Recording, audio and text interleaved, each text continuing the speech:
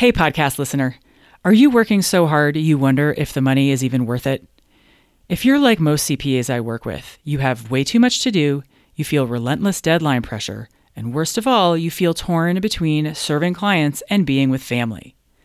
What if I told you you could work a 40-hour week without losing a dime? I know it sounds impossible, but my Down to 40 Hours CPA Mastermind is designed for CPAs just like you who want to get their lives back. Down to 40 Hours CPA Mastermind is launching soon. In it, you'll learn how to start getting your time back week by week, make your workload manageable while still bringing in plenty of revenue, what to put in your packages and how to price them, and so much more. Don't leave your future to chance. CPA Mastermind will get you on the sane, profitable path you've been searching for. With unlimited coaching, your success is guaranteed. Go to GeraldineCarter.com to learn more. Dates, times, pricing, it's all there. People really believe that pushing through without food, without rest, without recharge for your brain as well as for your body, by the way, because your body supports your brain, is the way to get through the day. Would you treat your dog as poorly as you treat yourself? Would you actually force your dog to stay up by just feeding them coffee so that they can get through their day, Welcome to the Smart Strategy for CPAs podcast, where I help you work less and make more. My name is Geraldine Carter. How many days do you feel like you are running ragged and just getting to 9 p.m. without a nuclear meltdown feels like a win? Once in a while, allowing your tank to run all the way down to the empty line might be okay, but do it too often or run it too far down and you risk running your business out of gas altogether. My guest today is Catherine Morissette, experienced facilitator, speaker, and coach with 30 years experience training around personal and organizational resilience. Catherine is going to share with us how to better maintain your own stores of personal resilience so that you can get your time and energy back. Catherine, welcome to the Smart Strategy for CPAs podcast. Thank you, Geraldine. Thank you for inviting me today. Yeah, I'm happy to have you here.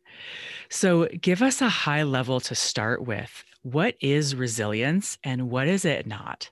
It's such an important question. And I hear so many people who really believe that resilience is running, 14 or 16 hours a day and never taking a break. And actually, that's not the definition of resilience. That definition is of insanity.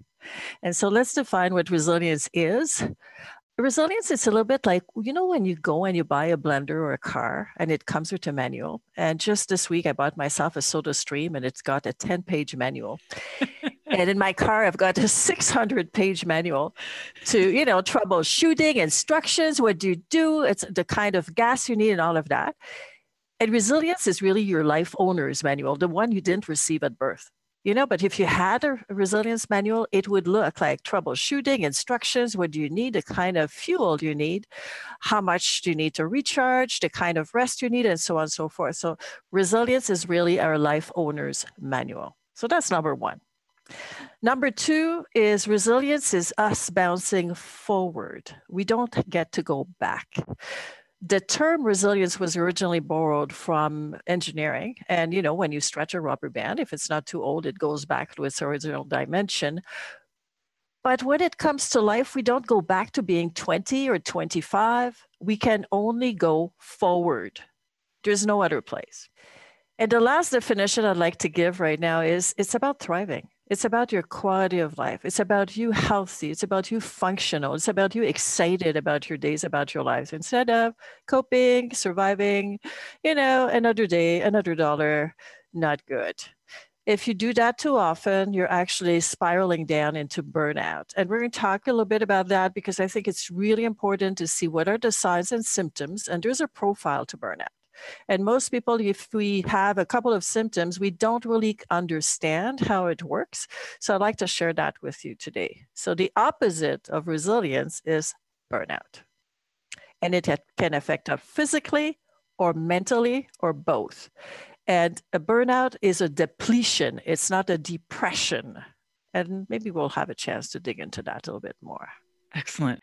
So tell us almost why are we even having to have this conversation? What is it that you see in society that makes you go, Houston, we've got a problem here? Do we ever have one? Number one is nobody got the manual. You know, it's like we arrive and at adult age and we look around and nobody tells us what to do. And I still meet people who literally tell me, you know what? I'm cheating the system. I'm eating whatever I want. I don't get enough sleep and I'm good. I'm good. I'm thinking, no, actually, the only person you're cheating is yourself. Nobody else will live the consequences of your actions. So the reason we live in a society, and I will say global society, so I'm not going to go into cultural differences, but more like this global society of perfectionism, of doing more with less, of new goalposts, of new base camps, and trying to do it all. And if you are a small business owner, or if you are self-employed, you're having a multiple hats every day, right? You're the doer, you're the person who is doing all of those things, but you're also the person who holds that GPS and say, where are we? Where are we going? And then you're also that person who literally needs to keep themselves on the map. Business wise, it's not only what you do operationally, it's strategically based on your GPS. Where are you going? Are you heading in the right direction? What's the next step, etc.? So this takes a lot of energy. And really our conversation today is how do we, and I'm going to use maybe a term that we use in other situation, but that's really relevant for resilience. How are you managing your resources? You know, you budget your money. Literally, you tell your money where to go instead of wondering, where did it go? I wonder, you know, and you tell that to your clients, right?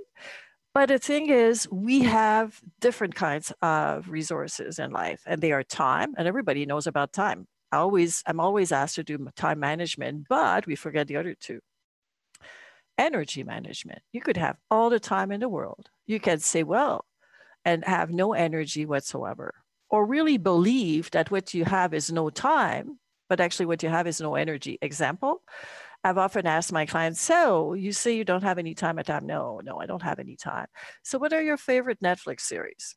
I mean, they'll say, well, recently. And I said, so you have time. What you don't have is energy. So time is number one, energy is number two, and number three is inner space, the mental space you need to make good choices and decisions.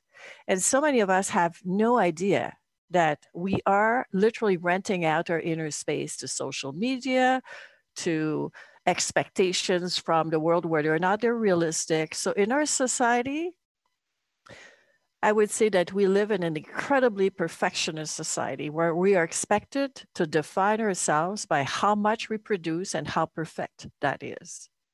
And I see so many people around me who are my clients, either in group sessions or one-on-one, who really believe that they're project managing their life, their business, their family, their clients.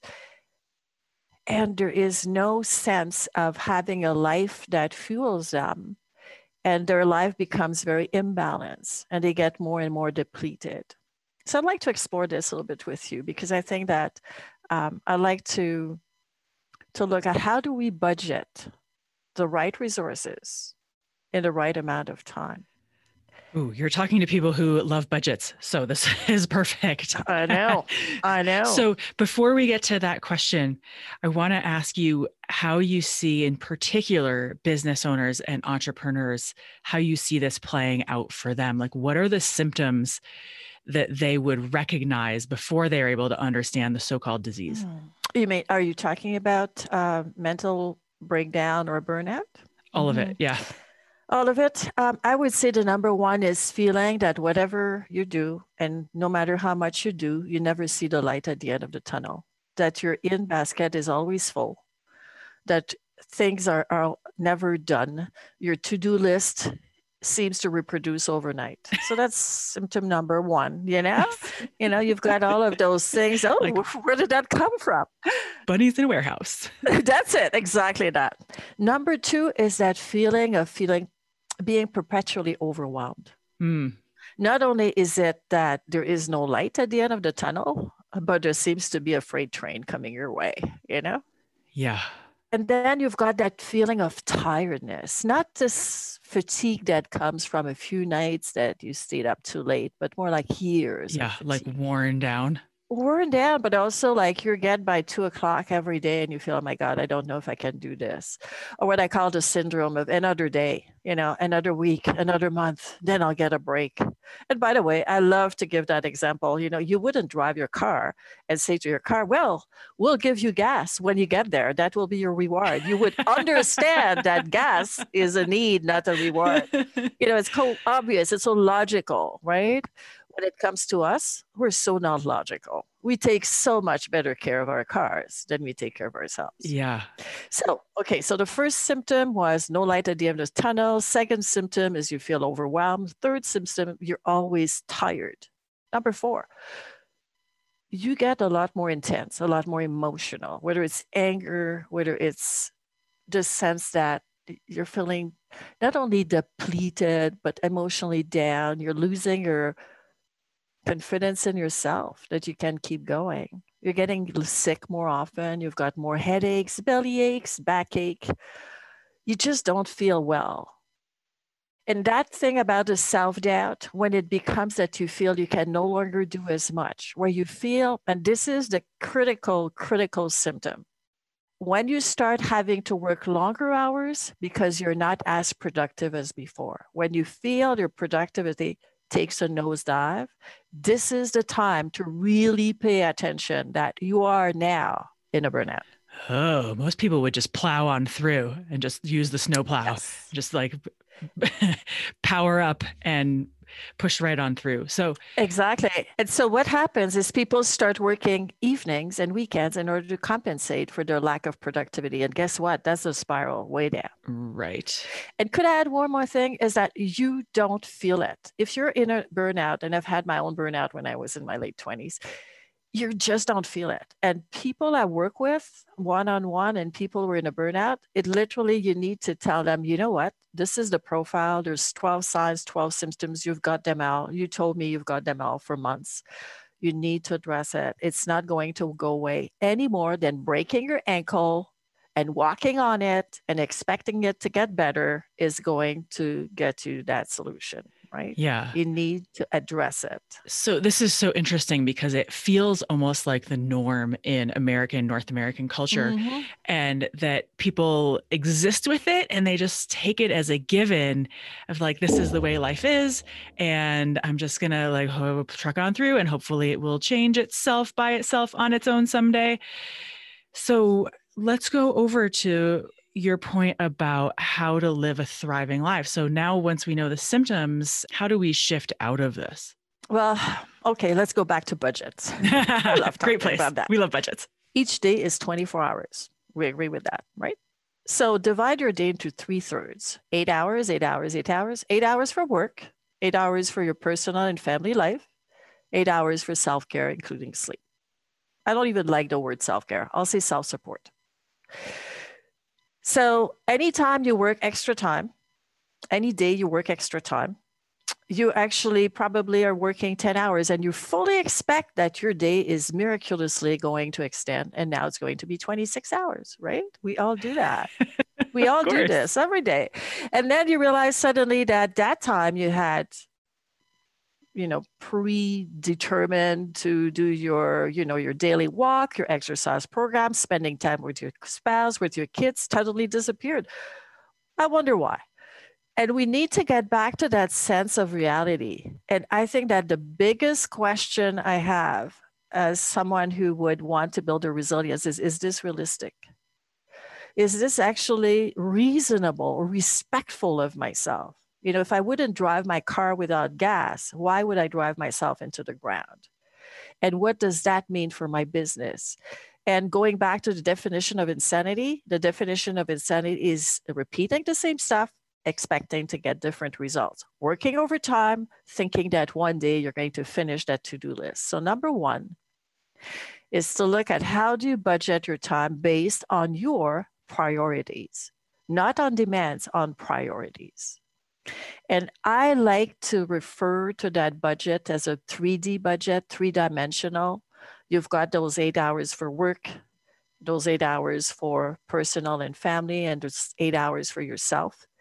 And to actually determine within that what's important. and there will always be too much for your plate. There's no exceptions. I've never met anyone in my life who tells me, well, I own a small business and I've got too much time on my hands. It doesn't happen. It just doesn't. I've been in business for over 30 some years in my life. I can tell you it doesn't ever happen. And the thing is, we have this myth that, someday things are just going to fall into place and magically it's going to slow down. No, it won't. These are your choices. And every one of us makes choices based on how far are we willing to go. Am I willing to go until 5 o'clock today? Am I willing to go until 12 p.m. and then work weekends as well? Am I going to go until I'm on the practically dying, And we all have different choices, and those choices have different consequences. I've actually seen people who were willing to go all out until actually they were taken on a stretcher to the ER. I've seen people who were willing to sacrifice their family. I've seen people who were ready to sacrifice their life. The thing is, we need to become conscious that what we ignore doesn't disappear. If you cross the street and you ignore the cars, they're not going to disappear. But when we talk about, overwork and ignoring what our body is telling us, what our mind is telling us, saying like, I can't do this any longer. I'm just too tired. I need a break, but I'm just going to keep on. I'm going to get that extra strong coffee and just keep going. This is insanity. And so we need to get away from that. So you said something in there about driving yourself into the ground. And there's just something of a magnetic or addictive temptation about trucking on through. And like you say, the pieces will all come together. If this has been, let's say, a lifelong habit, how do you begin to undo this process? There are so many forces in play. I'm going to take it from a different perspective by answering your question. And I'm going to start to talk a little bit about when we live in a perfectionist mode. We live in a binary mode. Either you're perfect or you fail. That's what the binary mode means. And so if I were to look at what a learning mode, if you wanted to change something in your life, if you take the binary mode, and we've all done that, I'll give you an example. You start a new diet to get healthier. You start a new exercise program and you do it for a couple of weeks. And then you say, well, that doesn't work for me because I don't have the time. And it obviously doesn't get me the results I wanted, which is losing 30 pounds in a month, which is impossible, by the way. Okay, so, and then you go back to square one. So you have those very vague, overwhelmingly perfect goals and they never work. So number one is small step. But this is something important. We need to change from that binary mode of perfection or failure into what I call a learner mode. And let me describe it. If you've got a 1-year-old who is starting to walk and they're taking their first steps, they're going to stand up and they're going to take a couple of steps and they're going to fall on their little diaper and they're going to try to cry a little bit and then they'll get up and then they'll start again. And then they'll walk a few more steps hanging onto the kitchen table. And they might, take a few times and they're going to practice. And at the end of 2 weeks, you won't even find them. These little guys are climbing the stairs and everything. As adults, we've forgotten how to learn. And this is so sad. We try a few times and we fail. And instead of thinking, this is part of the learning, I don't know what I don't know. I need to practice. We just say, well, that's never going to work. And we've done this. The number of people who have tried taking, to play the piano, to learn to dance, to learn a language. And after a week of taking language classes, well, obviously I don't have any talent for languages. And so I'm just going to stop. That's the failure mode. That's failure. You're failing yourself because you have refused to take the learner mode. So the learner mode is knowing that it's going to take you time and that to learn anything, it's not going to be that straight line up vertically. It's not going to be even a diagonal line. It's going to be lots of ups and downs, good days and bad days. And so to take small steps and to know that you will need to be aware of the learning mode and to be patient with yourself. So what's one small step you could take? To actually decide at what time you're going to stop work today. That would be so simple. Decide that today, 5 o'clock, I'm done. Because we all got are unknown decisions. We're making our choices, whether or not we decide it consciously, we're still making that choice. I can decide that demands will control the rest of my day. I can decide not to make a decision. I can decide unconsciously that I'm not making a decision. And that's a decision you're making. In the same way that crossing the street without looking is a decision you're making, whether or not you're conscious of it. And so ignoring a situation will not improve it. Ignoring that you need rest and recharge. Would you let your phone go down to a 2% battery? And my feeling is you wouldn't. And yet people do that to themselves all the time. They'll let themselves go down. So small steps, learning mode, taking breaks, stopping your work day when you feel it's reasonable instead of crazy. And knowing that you will not please everyone all the time. And this is so important. And I believe that as long as we let ourselves be controlled by demands, we're going to live that impossible life. Let's stay with the practical day management and the bleeding over of, say you decide to stop work at 5 p.m., stop in air quotes, because maybe you step away from your desktop, but then you've got your phone in your back pocket until, 10 p.m. Mm-hmm. And your brain never gets a chance to shut off. So can you comment on the sort of short tether of the mobile phone? Yeah. Well, first of all, it's easily become an addiction. And if you look at the DSM, the Diagnosis of Statistical Manual in Psychology, you'll see that cell phone addiction exists. It's very attractive to just like if your phone is right here in front of you on the table right now, my guess is you're looking at it. Oh my God, I got a new email. They didn't forget about me. I'm still alive. Thing is, we easily get controlled by technology. And I would suggest very simple things to have. You decide when you close the door to work. You decide whether or not you're going to look at your phone. My personal strategy, and again, I've been in business a long time, is when it's not work hours, I'll put my phone on silent. So maybe I'll see something, might check once. And the temptation is so great that once you've seen an email, especially if your laptop is right there, it's looking you at with those sad little eyes, telling you, open me. No. And then you find yourself after checking one email, 2 hours later, you're still there. Okay. And it's actually you decide on your life choices. You decide whether or not you're going to look at your phone. Your phone is not in control. You are. It's time for us to remember that. It's so easy to forget. You can close the door to work. You can close the door to your phone and decide and know that it's going to be hard. Any change you make is going to be uncomfortable, which is why we so much look for outside solution. If I could come and tell you the magical solution to not looking at your phone, you'd love this. It doesn't exist. Anyone who tells you they have the perfect solution, that the guru of taking control, it doesn't exist. It's back to what decisions are you making in your workday, in your life that support you? Excellent. I love this. And keeping my eyes off my phone is like asking me to walk past a plate of double stuffed Oreos. Like I can't. I just got to put them in the cupboard so that I don't see them. And then it's a lot easier.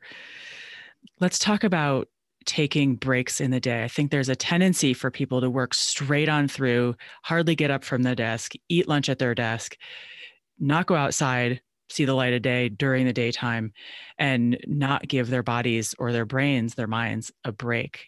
So what do you have for us in terms of breaking up our workday so that we, like you say, support ourselves to work our best? Mm-hmm. First of all, people really believe that pushing through without food, without rest, without recharge for your brain as well as for your body, by the way, because your body supports your brain, is the way to get through the day.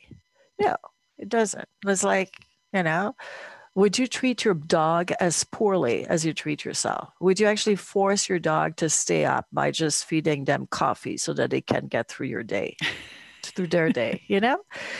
It's about taking, and there's a term, for that, it's called detachment breaks, where you literally take a 15-minute break for your brain to recharge, for your body to recharge, stand up, look outside, go outside, just even if it's 5 minutes, allow your brain to recharge.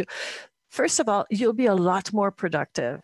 So research tells us that people who take a half-hour lunch break, detaching from work, which means you're not checking your social media because your brain reads them at work as well. Okay. You're not on the phone with the client. You're actually taking time for yourself to rest and recharge. So you're eating something, you might be outside, you go for a walk, you have a conversation with maybe your partner or your kids if they're around. You literally take that break. People who do that, their level of productivity in the afternoon, they make better decisions by 50% over someone who did not take that break. So we're looking at we're not talking about a 0.2% improvement. We're talking about a 50% improvement over your productivity. The thing is that your brain needs that to recharge. And it's so interesting that in marketing or in publicity, we use that. Like Netflix or an hour and a half, they're not 4 hours things. People are supposed to take a break. TV programs are also, they're broken down with commercials the same way. We need to have those breaks. It's not. So how do you do it? I use a timer. I use a really annoying kitchen timer. Because it really forces me to go down to my kitchen and stand up, and I might be, oh my God, I can't believe it's ringing again. But it gives me that no negotiation. I need a break. And to stand up, like even the minute movements we had before during our workday when we worked in an office have disappeared. Like you don't need to literally stand up and get into your car and, get out of the parking lot and drive home. And there's something else I want to talk about those breaks is we also need what I call a transition break at the end of the day between your workday and your home. It's a bit like you just ran the marathon of your day and you wouldn't look at the marathon running and say, well, you just finished one. Let's get on to the other one. What are you doing? Are you lazy? You're sitting down. You're doing nothing for 15 minutes. You just run to, And so we need to actually get to that point where and here is my suggestion. Before you had a commute when you worked in an office, and you no longer have that commute, and my guess is that you're working during that time. And so instead of working during that commute time, which was your downtime, this is the time when you listen to music, or maybe if you took the bus or a train, you were reading a book. Now you don't have that. Take that time, create that space at the end of the day, at least 30 minutes, maybe change your clothes, go for a walk, have a cup of tea, a glass of wine. I don't really care what you do. The important part is having that break that gives you that moment to rest and recharge. It could be as short as 30 minutes. And even if you're a mom or a dad with young kids, kids can be literally trained to have quiet time. They often welcome it. And it's not time for TV. It's not time to play video game. It's like quiet time. And the same for you. It's off technology. So that quiet time goes a long way in terms of protecting your mental landscape, your mental health. So you're getting back that inner space that we talked earlier about, having that resource management. It's actually helping you reconnect with yourself. It's actually getting you to, oh, I'm here, I'm alive. There's a reason we're so fascinated with two things: mindfulness and decluttering. Mindfulness, because we're always running around like chicken without a head. And mindfulness is the ability to reconnect with yourself, to recenter yourself and say, hey, I'm here. This is my life. Hey, I live here. This is not a dress rehearsal. That is the only life we have. And to actually take stock in terms of, what do I need to do for myself today? Big question. As we're having this conversation, I'm imagining assembling my own sort of life owner's manual of all the things to, in this case, as it were, take care of Geraldine, all the things that she needs to be well cared for throughout the day. And for the listeners, perhaps they're thinking the same. And yet it seems like I want to touch on the element of the superhero cape, right? And particularly now with work from home, moms working, kids at home, Yeah. the sort of belief that somehow I'm the exception and I can do it. And I saw a like a little Tweety meme thing pass through my feed the other day, and it was from some accounting big four, I don't know what, and it was in accounting, we work 80 hours a week, we bill for 50 and we get paid for 40. And my mind hears that and I think, what has you making this choice? There's some payoff for you in making this choice. We can understand all the things that you're talking about intellectually and say, yes, that makes perfect sense. But if the power of the superhero cape keeps us donning it day after day, how do we take that off if somehow we think we're the exception, or somehow we just have to plow on through? I'm so happy you brought this. I think this is so important. You know, underneath the cape of superhero is that feeling that no matter how much you do, you always feel inadequate, because we go back to binary mode, perfection or failure. So if you're not doing it all, then you're failing yourself and everyone around you, and you're showing yourself to be vulnerable and weak. Take a moment and look around at how many things you do for everyone around you, whether it is literally, I would say, parenting your clients or parenting your spouse sometimes, or having that project management approach to life that you determine everything that's going to happen. There's one way to do things, and that's your way. And that's part of the cape, the superpower cape. Thing is, it's not that there's a payoff to being perfect. Is the depth you get into if you're not perfect feels overwhelming. So it's not that you are perfect, is that what you uncover is that it's either 0 or 100. And there's no place anywhere for something that's aside from that binary approach. We're not superpowers. We're human beings. We're alive. We're a live being. We need maintenance. We need maintenance just as much as a car does need maintenance. And, putting a few drops when you're running on fumes is not going to fill your tank. So the way we've discovered what to do, and here it is, it's called cloning. And so, so many people, especially women, because there's a gender to multitasking. And women feel that we are so much better than men at multitasking, and we're not. We're just expecting even better results because we're supposed to be good at it, which is, again, wearing the cape.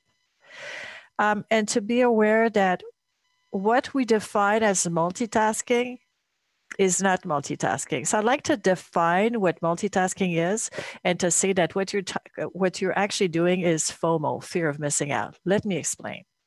Multitasking is the ability to work on multiple files and multiple projects without losing track of where you're coming from and where you're going with that. Simple. Your definition of multitasking is more likely you're eating your sandwich, answering phone calls, getting another client's file on, preparing notes for your afternoon meeting, and checking with your kids what they're doing, and maybe lifting weights under your desk while you're at it. Like it's impossible.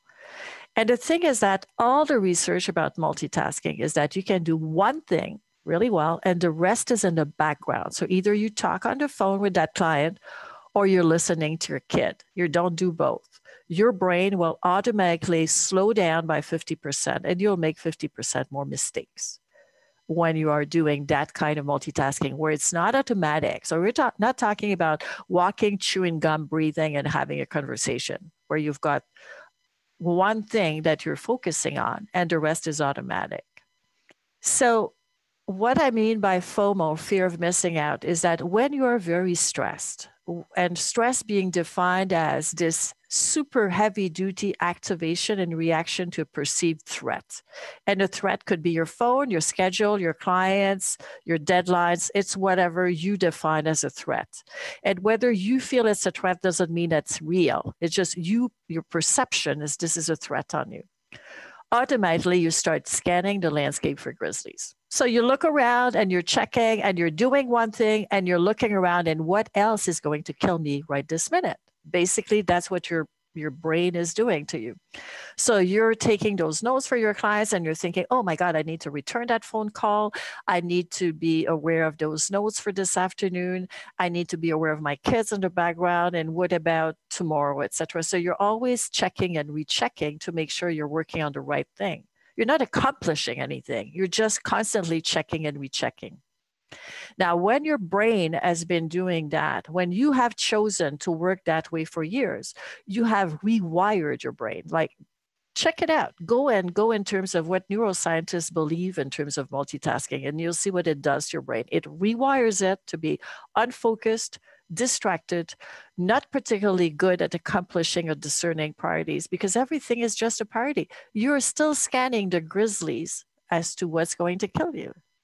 And it's so important not to confuse both. So we cannot clone ourselves. Multitasking is not what we define it to be. What we're doing is FOMO, fear of missing out, scanning the landscapes for grizzlies. How can you change that? With a lot of practice, small moments. And I can send you an article if you want to forward it. I have a couple of articles about multitasking and alternatives, which are called serial tasking, where someone will start to reclaim the power of their brain by focusing on one thing at a time for as little as 10 or 15 minutes. And the idea is you're rewiring progressively your brain. This will take a lot of practice. Remember that learning curve we talked about? It's not a diagonal, it's a lot of up and downs. You'll get good days and bad days. But the alternative is simply continuing to do the same thing over and over again. What I'm asking you is to take back control over your technology, take back control over your brain, and you decide where this is going to be so that it serves you as a business owner, you as a parent, you as a person who deserves a life. Let's give our listeners a visual of what it looks like on the other side. I think now our listeners can picture themselves in what we've been talking about. And it can be hard to make the thing real until we see what it looks like for other people who have done it. So as we wrap up here, can you give us some examples of people you've worked with and how their lives are different after having committed to taking incremental, consistent, small steps? I'll do that, of course, protecting the anonymity of the people I speak with. But if I can give you kind of a typical or case story, would be someone who would come and see me feeling pretty desperate. They're so inadequate. They're feeling they're not going to make it. They're a small business owner. They can see themselves. There's too much on their plate. They get the feeling that there's something wrong, but they don't know what it is. And then they realize they're in a burnout. And we put some parameters in place where we're actually cutting back on their workday significantly, where we're keeping it under 7.5 hours a day maximum, taking regular breaks, so detachment breaks, getting more sleep, allowing themselves enough downtime. Most people in North America is not getting the sleep we need. We need at least 7 to 8 hours. And so getting days off, taking as much time off as they can actually afford to take and cutting back, like literally looking at every demand and asking myself, or asking themselves, is this something I need to do? Is this something that is in view of my GPS where I want to lead myself and my family and my business? So their days start to feel a lot less cluttered, and they literally decide on the parameters they're going to apply to their life. Now, how long does it take? I would say on average about a couple of years. And I think that if you are ready to do something like that, you should know that it's going to take you time, that new habits take time, and you're going to have to practice something a long time before it becomes natural. See your life as being on ski tracks, those cross-country ski tracks, and they're parallel, and you've been in those same ski tracks for about 30 years of your life, and you're always going back to overworking, always finishing your day super late, rolling out of bed and checking your phone first thing. When you try something different, and let's say you decide instead of rolling out of out of bed and hugging your phone instead of hugging your spouse or your kids, you decide on something different and taking maybe 15 minutes for yourself to just have a quiet morning, or maybe sip your cup of coffee before you check your emails or whatever it is. You're going to want to fall right back into those key tracks because they're deep, they're comfortable. That's where you've been. It's going to feel slippery up there. So you're going to go back into those key tracks again and again and again. And your feeling will be that binary mode. Why even try? I can't see any progress, but you are progressing. There are good days. And even 10% progress is progress. Give the example to my clients, if you've got a credit card and it's 20% interest, you think that this is scandalous. How come we don't see a 20% progress as being amazing? And so we need to stop at getting into those 80% is good, but anything underneath doesn't, is not valuable.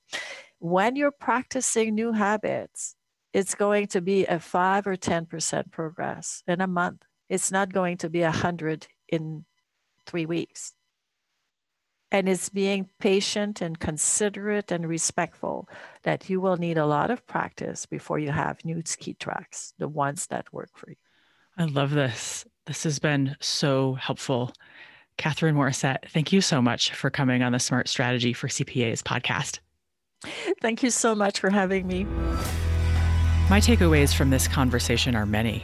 The first is that the problem won't solve itself. If you want a different experience of your days and how you feel, you have to make choices that are different than the ones you've been making. The second is learner's mindset. Learning anything takes time, and getting good at it is not a linear trajectory with a nice, steep, and consistent slope. Rather, it's a bumpy road of progress, missteps, and recommitting to improving.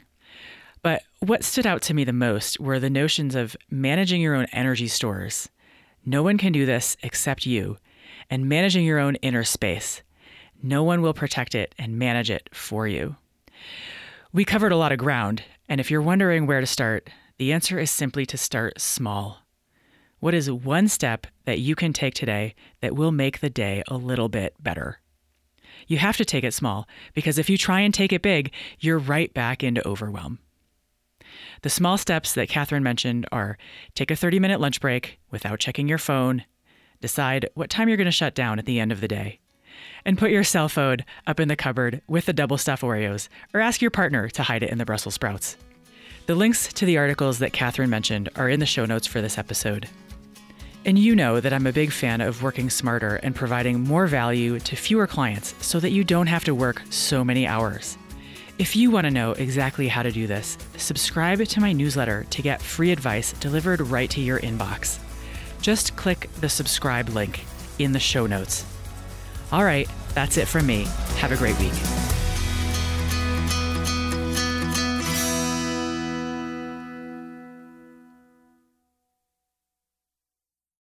Hi again.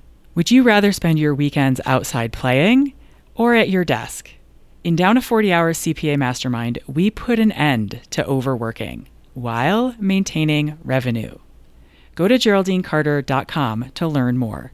Dates, times, pricing, it's all there.